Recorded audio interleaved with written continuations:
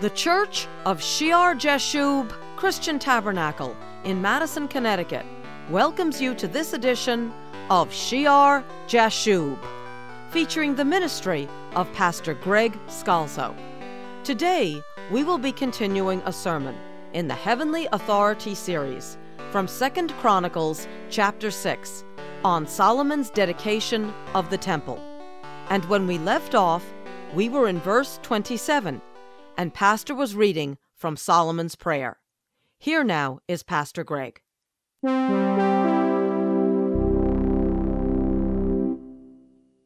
That you may teach them the good way in which they should walk, and send rain on your land, which you have given to your people as an inheritance.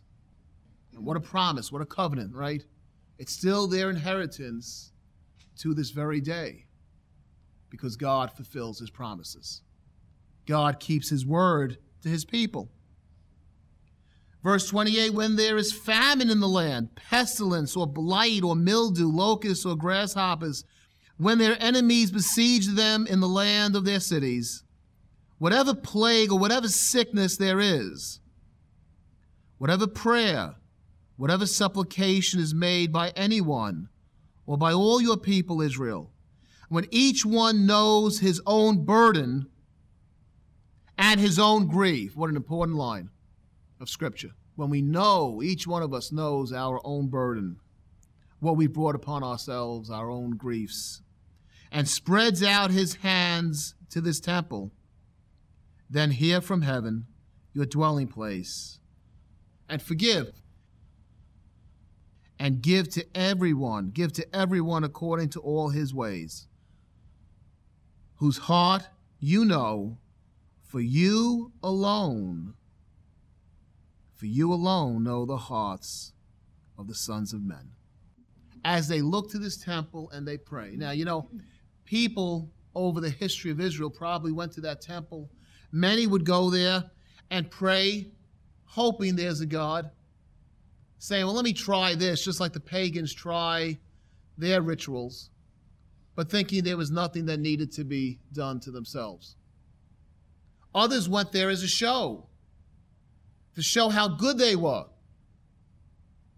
like the Pharisee in the temple, not understanding their burden or their grief, but desiring to look good before men. And then there were those that went there knowing the sorrow and the pain of this world because of the sinfulness of all mankind and the part we all play in that. And they go there humble, contrite to the Creator God, and they go down on their knees and they spread out their hands and they say, oh God, forgive me. Forgive me for my part. Forgive me for what I have done. And God, Almighty God, the one true God, he alone knows the hearts of the sons of men. To the outside observer, they may all look the same. They may all look religious. But God knows whose heart is really his, who is truly repentant, who truly desires to face the temple of his name, humbled and broken, seeking his hand of blessing, because without it, we have nothing. So he's not praying that everyone receives everything, but everyone who comes with the right heart, according to all his ways, whose heart you know, for you alone know the hearts of the sons of men, that they may fear you, verse 31, to walk in your ways as long as they live in the land which you gave to our fathers, that they may fear you, that they may know, that they would see the power of God, that they would fear when they saw the wicked exposed and the righteous heard, that the name of God would be lifted up. Verse 36, we'll skip down. When they sin against you, and what does he say parenthetically? For there is no one who does not sin. Right? If we say there is no sin, we are a liar and the truth is not in us. But that's not a justification to sin, right? That's acknowledging our human nature and understanding we have to come a lot before the temple. When they sin against you, for there is no one who does not sin, and you become angry with them and deliver them to the enemy, and they take them captive to a land far or near, and you become angry with them and deliver them to the enemy. Now, the enemy is not right. The enemy is not righteous. The enemy is not holy. The enemy is not good, but God protects. He keeps his hand of blessing upon them, and when he withdraws his hand, because he's angry, because they've sinned and gone away from him, because they become like the nations around them, then he pulls back his hand of blessing, and the enemies around them have some victory against them. And you deliver them to the enemy, and they take them captive to a land far or near. Now, what is he talking about? In the future, what happened? And God would be patient, God would be forbearing, but there came a breaking point. And first you have northern Israel being taken captive into Assyria. Then you have southern Judah and Jerusalem being taken captive into Babylon. And the temple, this great temple, being destroyed. And then you have them coming back in.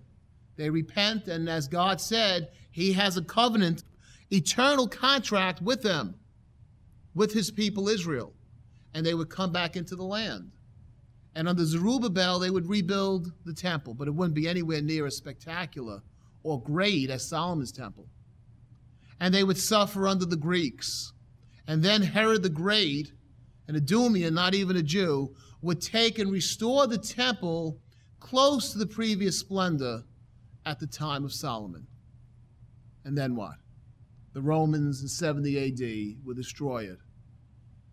And again, they would be dispersed in 70 AD and then in the 120s by the Roman Empire, this time to the farthest most parts of the world. But God is faithful. They've come back in, right? The Jewish people are back in Israel. Again, we can speak about a nation of Israel. 100 years ago, critics of the Bible would say, God promised that the Jewish people would be back in Israel. Where is there in Israel today? Well, we have one. And they have Jerusalem. And someday that temple will again be rebuilt. Because God keeps his word.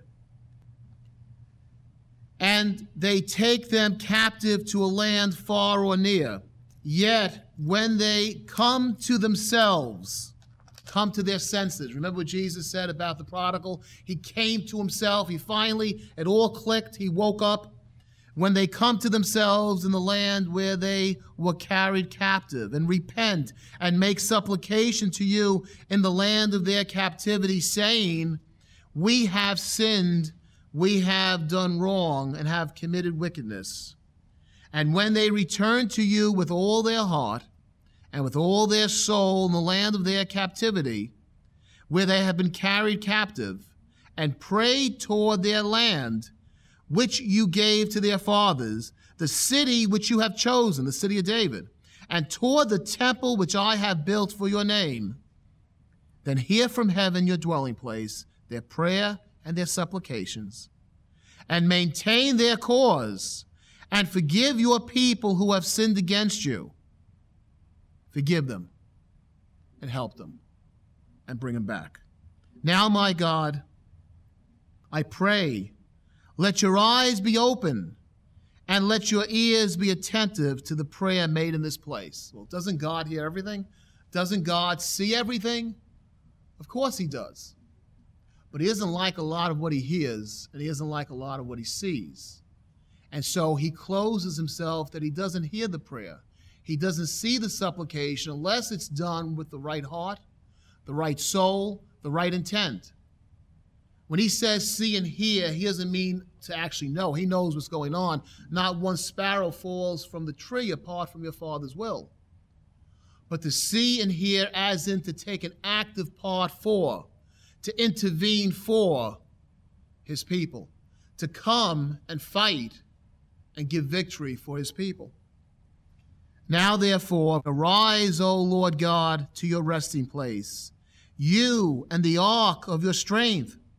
Let your priests, O Lord God, be clothed with salvation, and let your saints rejoice in what? Goodness. O Lord God, do not turn away the face of your anointed. Now, Solomon is anointed. He's anointed as king as his father David was anointed. But what is this really a prophecy? You can feel the Spirit upon Solomon. Will God dwell with men on earth? O Lord, do not turn away the face of your anointed. Remember the mercies of your servant David. Because of your anointed, because of your servant David. Really, that temple is always a center. Jerusalem is always a center of world affairs. Israel as a nation, as a people, the descendants of Abraham, Isaac, and Jacob are always at the center of the blessing, because from them, to them was promised, and from them comes who? The Son of David, the anointed, the Messiah, Jesus the Christ. And for his sake, they will always be a people, and they will be there when Jesus Christ comes back, and they will say, Baruch haba b'Hashem Adonai, blessed is he who comes in the name of the Lord. When Solomon had finished praying, chapter 7, verse 1, fire came down from heaven and consumed the burnt offering and the sacrifices. And the glory of the Lord filled the temple, just like when Moses had dedicated the tabernacle. How did the glory of God come down? Verse 2, and the priests could not enter the house of the Lord, because the glory of the Lord had filled the Lord's house. And when all the children of Israel saw how the fire came down and the glory of the Lord on the temple, they bowed their faces to the ground on the pavement and worshipped and praised the Lord, saying, for he is good, for his mercy endures forever. Praise the Lord. Skip down with me to verse 12. What happens that night? Then the Lord appeared to Solomon by night and said to him, I have heard your prayer. You prayed well, Solomon, I heard it. And have chosen this place for myself as a house of sacrifice. And in that spot, the ultimate sacrifice would be made. Right? Ordained from the time of Isaac on the Mount of Moriah to this point, with all the offerings outside the holy place.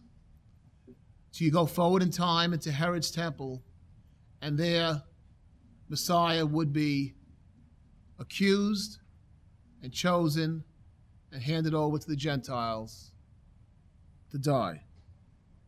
I have chosen this place for myself as a house of sacrifice. When I shut up heaven and there is no rain, or command the locusts to devour the land, or send pestilence among my people, if my people, verse 14, if my people who are called by my name will humble themselves. It's very hard for human beings to humble themselves. It is so hard for us to admit when we're wrong.